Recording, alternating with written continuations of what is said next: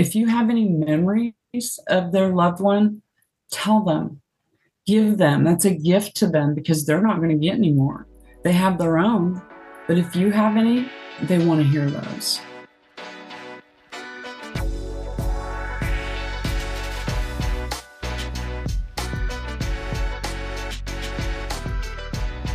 Ladies and gentlemen, welcome back to the Rooted in Christ podcast. My name is Eric Stevens, and I'm the founder of Redwood Christian Ministries. Hope everyone out there is doing well today. With me on the show today, I have author, I have speaker, I have blogger, my new sister in Christ, Angie Clayton. How are you doing today? I am doing so well. Thank you. How are you? I can't complain. I am going on vacation here very soon. Awesome.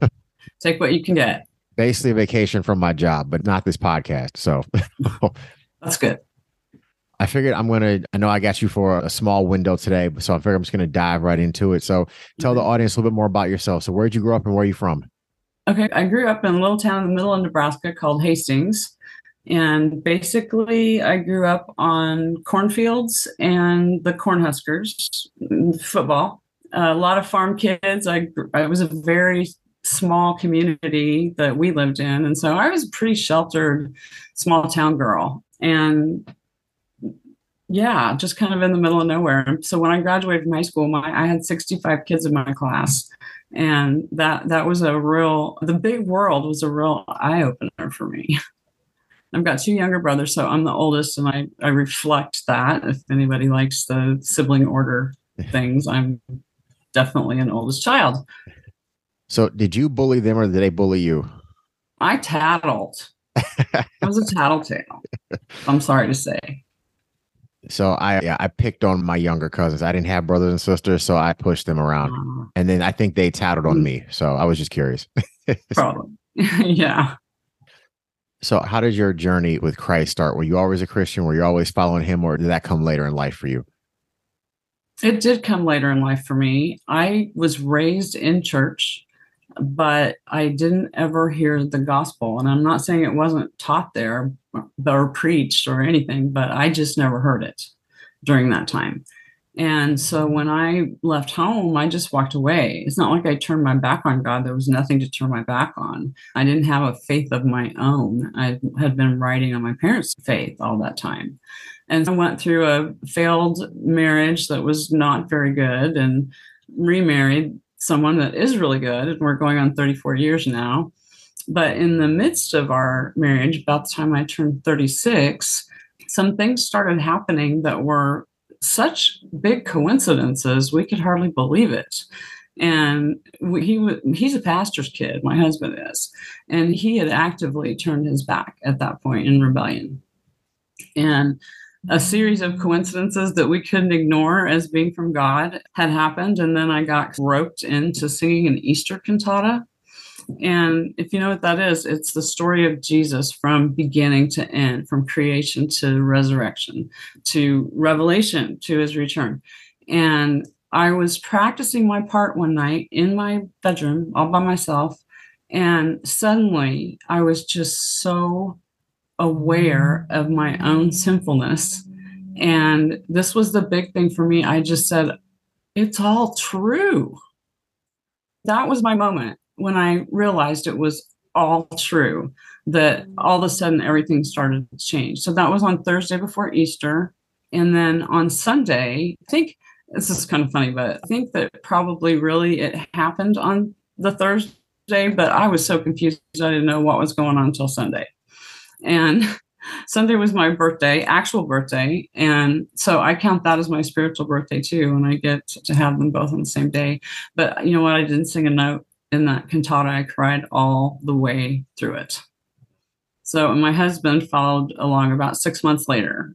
He watched me and saw me change and lived out that First Peter section where it talks about husbands and wives and keeping your mouth shut. And honestly, I didn't do that out of knowing. I didn't know any scripture when this journey started. And so I didn't do it out of, I'm going to follow that First Peter model and be a good wife. No, God changed me in a way that was visible to him. And that's what brought him to the Lord behind me, which you didn't ask, but it's part of the story. That's a good part of the story. It's a good part of the story. So no, thank you for sharing all that. I am going to fast forward just a little bit because I'm very curious because I want to make sure that we talk about the book that you have out right now. But I figured I would ask you, how did you get started then with your writing and your blogging and any speaking opportunities that you do? Like, how did that start for you? It started about the time I learned how to read. I was an avid reader when I was a kid. And honestly, I wanted to be Nancy Drew when I grew up. I named my cat Nancy. I was going to be her. At least I was going to write books like hers. And of course, you grow up and those kid dreams kind of die or get buried. But I had grandkids very young, and about the time my first granddaughter turned 18 months old, I started blogging.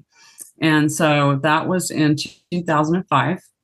And I've been blogging somewhere or other since then. And so it felt so good to start to pour out words. And surprisingly, if I'm prepared well, and by that I mean prayed up before I start to write, the words come out and it's very cool. I just love it. And so I had a full-time job then working in a pretty big church as a director of women's ministry. And so I had a lot of opportunities to teach Bible studies, a lot of opportunities to speak at conferences. And so I gained a lot of experience from that job that's really has helped me going forward. There was a patch of time in there before I started working for the church that we did foster care. And I can talk more about that later, but I have my own grief journey as well as talking about how other people grieve and how to help them. But so there was a lot that happened during those early days after our salvation. But I started blogging my grandkids. And so I'm kind of glad I did that because I have a chronicle now of them because Lexi, is now 19. So I've got her whole life basically in my blogs. And so then it kind of turned, once I started working at the church, the blog changed. It changed into more devotional sort of at that time. And then as time went on, I just found myself just being very open and vulnerable and real with my struggles. And people have really responded to that. And I'm willing, at least to a point, right? Everyone has their point, Right. to share from my own brain and my own life, because we all have a lot of similar struggles. I'm not the only one that struggles with pride. I'm not the only one that struggles with laying things down that I need to. And so if I'm willing to write about those things, people respond. And so that's kind of where I am these days. So if you would like to share, while I hold up this picture here, because you were nice enough to send me a copy of this, what's the name of the book? You want to tell the audience what it's about, and then maybe like where some of the inspiration from the book came from? Sure. It's called Peering into the Tunnel, An Outsider's Look into Grief. And it has a really cool picture on the front. Look at that. I love it. It does. I'm trying to get it out of the light so it's not so washed out right now, but I think I'm failing you miserably. Yeah, anyway, the book is about helping people who are grieving. And the reason I wrote it is because I discovered through some experience that my own included, that people don't know what to do or don't know what to say when they come up against somebody who's grieving, especially if they've had a traumatic loss. And I have a friend who lost 2 children to suicide. And this book started with my journey with her, that I didn't know a thing about grieving, about how to help. I watched her, I loved her, and I saw what worked and what helped and what didn't help and what was hurtful. And I thought, everybody's intentions are so good. Nobody would ever want to hurt a griever, but some things that we do and say actually do. And there's a lot of other things that we can do that are really helpful. And so that was kind of the beginning of why I wanted to write this book. Okay. So you just mentioned that when you were working with her and you were just being there for her, you saw certain things that worked and certain things that didn't. So what advice would you give to people who are supporting people who are going through some type of grief, whether loss of a loved one, loss of anything to that degree? What advice would you give to someone who is helping someone through a grieving season? Well, one thing is to get to know, if you don't already, if you know the person well, you're going to know these things. But there's a difference, there's a basic difference normally in the way introverts grieve versus extroverts. And there's a difference in the way men versus women grieve in general. Women like to talk, men don't. You get them in a grief group that's for couples. The women all talk and the men remain silent. And in general, that's not, there's exceptions, but in general, that's what happens. Men tend to value the more practical helps, like someone coming to mow the lawn, or if they car needs an oil change. Those kinds of things are the things that are really valued a lot of times by men, whereas women want comfort. They want relationship. But also there's a difference between the kind of help that you can offer. And this is something that everybody has to figure out for themselves. And sometimes it changes over time. But what I really see is there's two different kinds of helpers, and they're called firefighters and builders. Firefighters are the ones that come in immediately after the death. And they're the ones that get the meal train going and make sure the kids all have funeral clothes if that's necessary, if there's errands, those kind of practical things that just have to be done in a household. And firefighters are so very important just for that reason. Those things have to keep going because the griever just absolutely can't do them, doesn't even care to think about them. So really getting to know your person, if you don't already, is pretty important in knowing what's going to be helpful for them and what's not. If they're an extrovert, they may want a lot of people around them. I have a friend who's an extreme extrovert who lost her daughter to a drug overdose, and she joined every grief group in the county, I think, in Kansas City, which is where I'm from, because she needed that. Her husband basically went into isolation because he's a huge introvert. And so they grieve very differently. Both of those ways are okay. Isolation isn't good forever, and nor is belonging to grief groups forever. But in the beginning, for a time, for however long it needs to be, those were both okay. Now, that's hard on marriage. If you think about that, because it took him a year to get, this is just an example, to get a gravestone picked out. She was ready a month after Christina died, but he couldn't do it.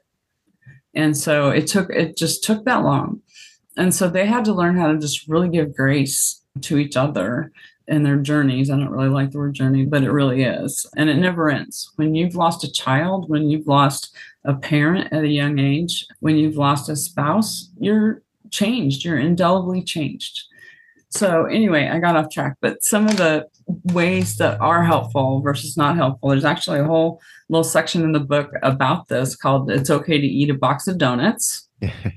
And I titled it that because there may be days when you find your friend or your loved one in the bed eating the donuts or the whatever they like all day long. And there's a tendency for us to want to get them out of there because that's not good for them, right? For whatever reason, whether it's a diet or laying around or both, it can't be good for them. They need to get up and get moving. No, they don't. You know what? I'd like to stay in bed and eat a box of donuts sometimes. It's okay. And so realizing that their grief is their grief and not trying to make it what I think it should be, but to really observe and learn from that person. To a degree, it is very personal. But there's some ways that can help kind of across the board. And they're really simple things like, don't say, "How are you?" Why do you think that is? They're terrible, right? They're terrible. Don't ask, "How are you?" Say, "It's nice to see you," or something similar to that. But don't ask that question because it invites a lie. They're going to say back to you, "Oh, I'm doing fine," or "I'm okay," which is a lie. And that question is not helpful in these kinds of situations. Another thing I like to tell people is to be yourself, because yourself is the person that your friend or loved one knows and loves. Don't be weird. Don't try to be something that you're not for them. They love you, and that's who they need. And God has equipped each of us, every single one of us, to care for people who are grieving. And that happens to be my topic, but I'm gonna use it because that is what I talk about. And there's a verse that has really stuck with me, and it's in Second Corinthians 1, verses 3 and 4. And I'm going to read it. It says, "All praise to God, our merciful Father and the source of all comfort. He comforts us in all our afflictions so that we can comfort those who are in any affliction with the same comfort that God has given us." And here's why that's important, is because we are all equipped. This verse says we are all equipped to help people who need comfort. Why? Because God has comforted us. He comforts us in all our afflictions so that we may comfort those who are in any affliction. And that's the important part. He comforts us in all so that we may comfort others in any. So my point is, I don't have to have lost a child to suicide to be able to go be a builder, which is the other category, with my friend. I don't have to have lost my spouse to love my mother-in-law who lives with me. I can tend to them, I can care for them, I can comfort them because God comforts me. And I've experienced that. And a lot of people will be afraid to engage because they think, I haven't had that loss. I don't know what to say or do. That's okay. It's really okay. I didn't know half the time. I still don't know half the time, but that's what the Holy Spirit's for, right? I think that anytime we need wisdom with anything, we can ask the person who gives the wisdom. If we don't know how to comfort someone or we're not sure, I think sometimes we trip up because we feel like we have to have all the answers. And sometimes I think the best thing to do is say, I don't know. Holy Spirit, guide me. Because absolutely, God, you knitted this person together. This is your creation. This is your son. This is your daughter. And you've watched this since birth and before that, like the end from the beginning. Like you've seen this already. You've seen them in their mother's womb. You've seen the bones. You've seen the bones get formed. You've seen the ups and the downs. Yeah, you know all of these things. So what role can I play in this individual's life? Show me. To make it clear to me, instead of trying to put everything and everyone in a box, we can seek God and ask him for wisdom in those areas too. That's right. That's right. And in a way, it's, if you have children, getting to know your kid, because every one of them is different. And so you don't want to try to make the English kid do math, the extra math, right? And so it is important to get to know them. And if you're going to be a builder, and that's the other category, and those are the people that come in and stay. Right. They stay alongside the person who's grieving for as long as it's necessary. And there's been one that I'm very good friends with now, and we get together all the time. The dynamic has changed. In the beginning, it was me comforting her. And what that looked like a lot of times, honestly, was me sitting on her couch beside her crying. And she told me that my tears matter to her. And that was good information to have. It's okay to sit and cry. Say their name, say the loved one's name. The people are afraid to do that because they're afraid it might make them feel more sad. They want to hear their name. If you have any memories of their loved one, tell them, give them. That's a gift to them because they're not going to get any more. They have their own, but if you have any, they want to hear those. And don't overstay your welcome. That's another thing. Don't stay so long that it looks like they feel like they have to entertain you. Keep your visits short. Sometimes it's not even a visit. I know Elaine had someone who texted her every day for a year. Never expected a response. Elaine didn't respond very often, but that person was faithful to do that. And it was like just a little touchstone for her every single day. Or send a card 6 months out, because you get a million cards in the beginning, but then they stop. There's a lot of different ways that you can easily do it. The only other thing it requires is courage. I think you touched on something that is really important in general, of just treating people as individuals in general and getting to know them on that level in general, because if God made us unique, and we're so uniquely and wonderfully made, then I've made it a point to not talk to any two people the same way. I've made it a point to customize the only word coming to mind right now. And it's a terrible way to do. I wish I had another word to use right now. I like that it works. This conversation is literally for you. I'm going to talk to you to get to know you. And yes, I may be ministering to you about the exact same thing that I'm ministering to someone else about, but your life experiences are different. Age could be different. Circumstances could be different. You could be married or single, have kids, whatever the case would be. I'm going to talk to you as an individual because that is literally how God made you. And to your point, I've coming alongside someone who recently had a loss and they were grieving someone they lost in their family. And this individual is actually one of the leaders at my church. And one of the things I did was I started BCCing them on the emails, blind carbon copying them. So when people replied, they wouldn't be getting all of these email chains and replies because they were in the process of planning a funeral. So the last thing they wanted was more administrative things to be coming their way. I'm like, I'm only sending you this just to keep you in the loop. And I had the permission to send it to them. I asked first, I'm like, do you even still want this? But I don't want to leave you out of this communication. But I'm going to make sure you don't get all of these 37 replies that might be coming through. Yeah. You know what? That's firefighter work right there, my friend. And that is so important.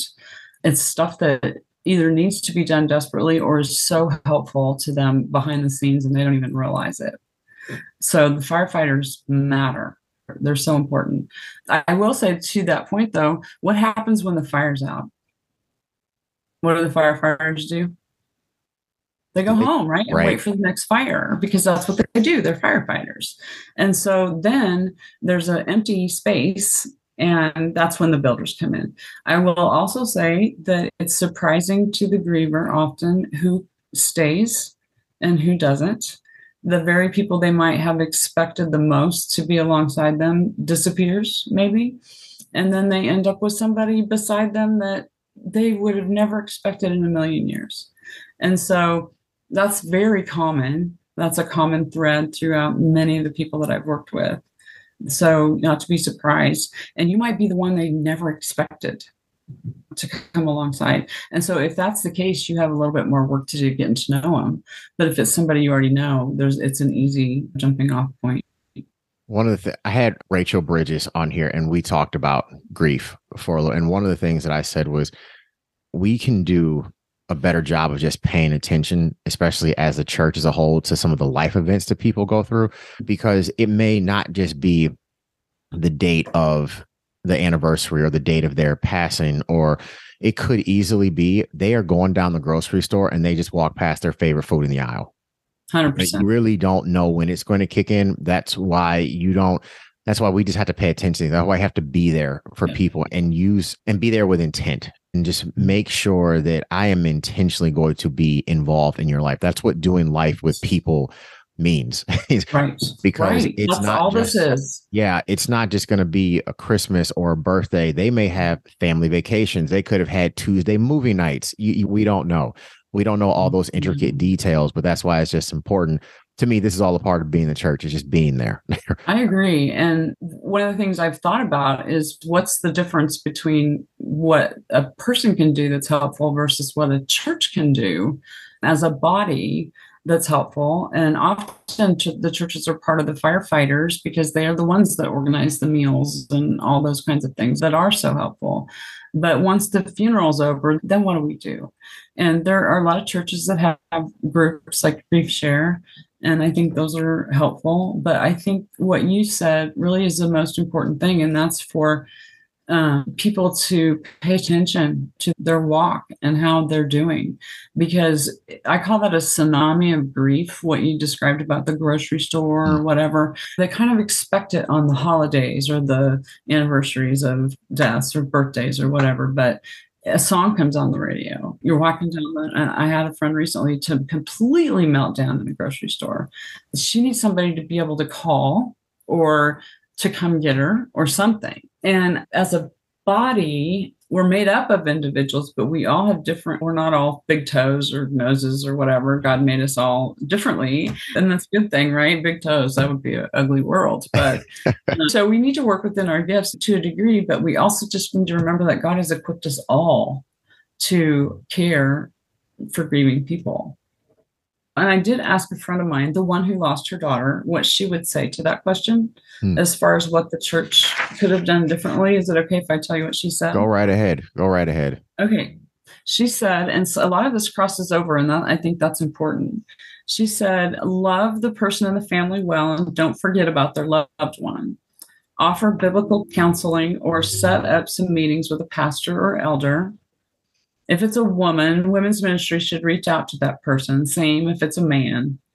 Consistently show caring, asking, how are you doing? If you ask that, be sure you want the answer.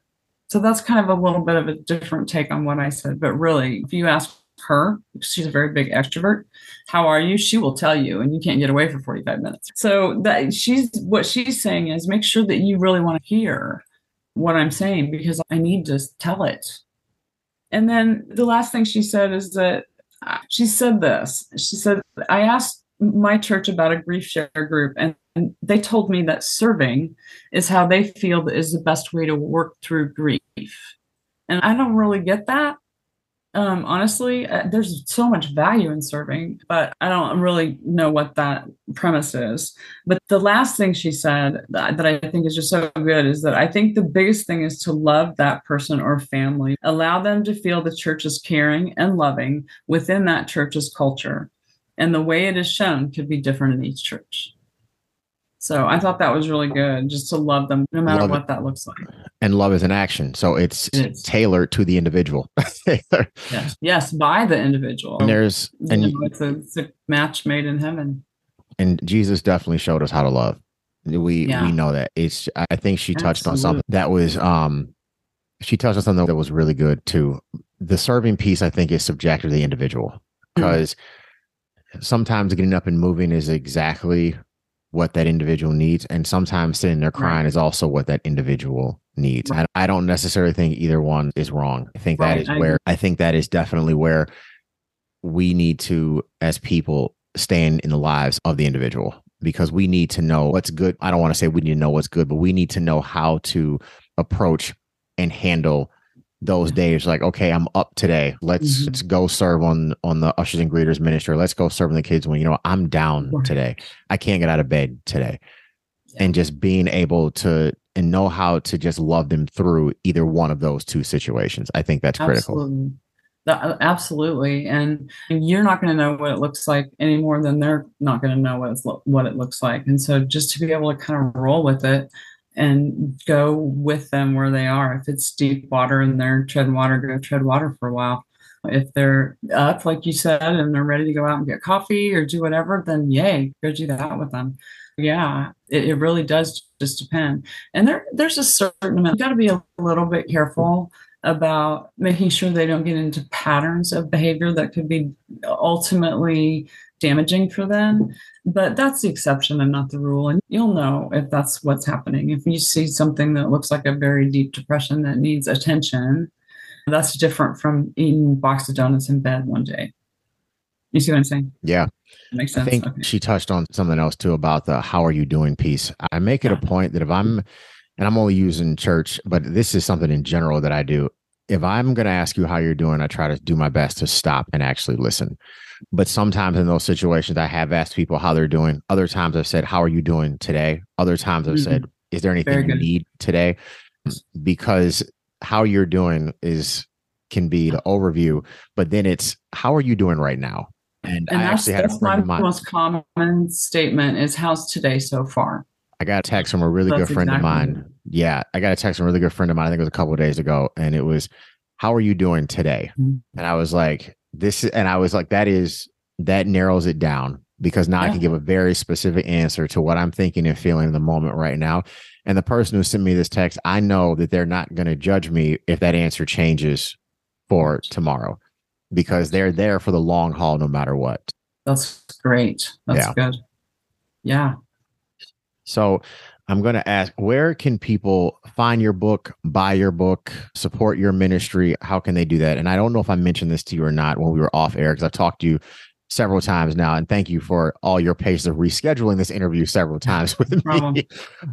How can they support? We're going to share all the links for your ministry. Okay. Thank you. How can people find you, find your book, support what you're doing, if you want to share any of that with the audience?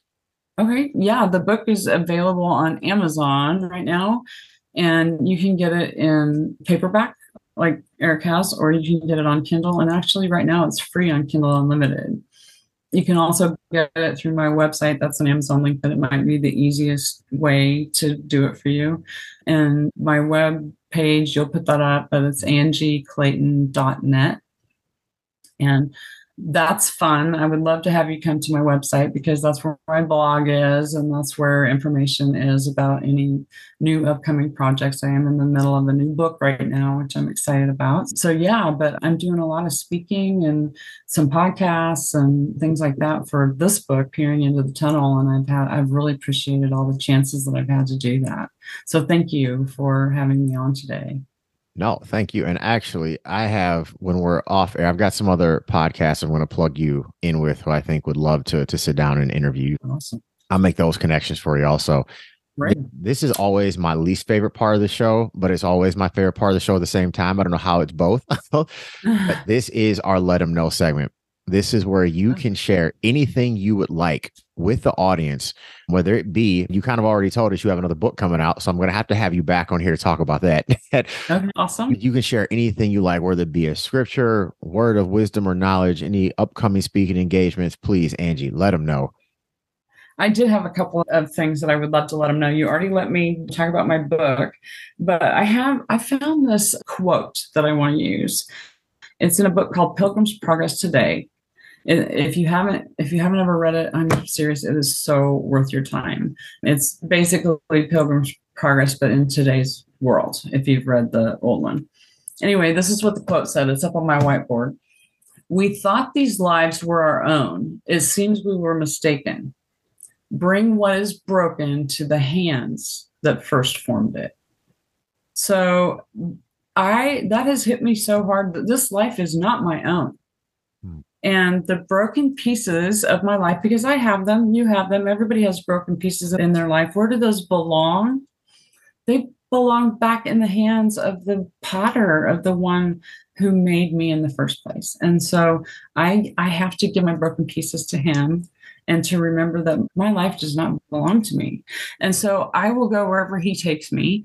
I love to do the speaking engagements. I love the one-on-one opportunities that I have. So I don't feel any limits as far as big or small on any of that stuff. A lot of people have asked what my marketing plan is, and my marketing plan literally is God, because I didn't know what I was doing, and the things have just unrolled and unfolded and continued to. The book released in October, and I'm still selling often and a lot. So it's been kind of a crazy ride, and I love it. And I hope it continues because I love this message so much. I think it is really something that is going to be helpful to both sets, the people who are grieving, because we're going to care for them better, and the people who are helping the grievers, especially the builders that come alongside. And the last thing I want to do is read for you my favorite verse right now. And this is not right now, actually maybe my favorite verse altogether. But anyway, it's Zephaniah 3:17. And I think this is to you, right? This is to you. I want you to think about this verse that God is talking directly to you. For the Lord your God is living among you. He is a mighty Savior. He will take delight in you with gladness. With his love, he will calm all your fears. He will rejoice over you with joyful songs. Can you imagine that? Can you see it? You hear it? That's so cool. And so no matter what you're doing or who you are or what your thing is, don't ever forget that God is rejoicing over you. That is so good. I'm saving that scripture. That's a good one. That's not one. 3:17. That is not one I hear people quote very often. And that's definitely a first for this podcast. So thank you for sharing that. I'm going to be meditating on that tonight. Awesome. I have one more thing, if you don't mind. If you would not mind closing us out in prayer, that would be great. I would love to. Heavenly Father, thank you so much for this time that Eric and I have had together. And I just pray that it would be a blessing to both of us. It has been a blessing for me. I pray for the listeners that there would be helpful things in it that might ring true. Lord, I pray that your message would be given to the people that need to hear it. That's really all that matters. And Lord, I thank you for this ministry that Eric has and the that he has. And I'm just grateful for him and grateful for the ministry and grateful for this opportunity. Thank you so much. In Jesus' name, amen. Lord, I just lift up Angie and her ministry to you now, Father. I thank you that you are just going to continue to make a way for her. I pray you continue to give her eyes to see and ears to hear. I thank you for the open doors you're about to provide in her life, Father. I thank you for the financial blessings and provision that you are about to provide, Lord. And I just pray that your will just continue to be done in her life. I thank you that her heart is surrendered to you, obedient to you. I thank you that she just wants to serve you to the best of her ability, Lord. So I just continue just to pray expanded territory over her. And I just thank you for the divine appointments you're about to bring her way. I thank you for just new book contracts, Lord. I thank you for just, like I said, just a new audience and just expanded territory over her life. I pray a hedge of protection around her and her family now. We just pray and ask all of these things in Jesus' name. Amen. Amen. Oh, the new book is about vulnerability. There we go. Oh, we definitely got to have you back on here to talk about that. Yeah. Without a doubt. Great. Angie, thank you so much for doing the show today. I appreciate it. And I look forward to having you back on here in the future. Thank you. I hope I get to. I'd love it. All right. You have a good day.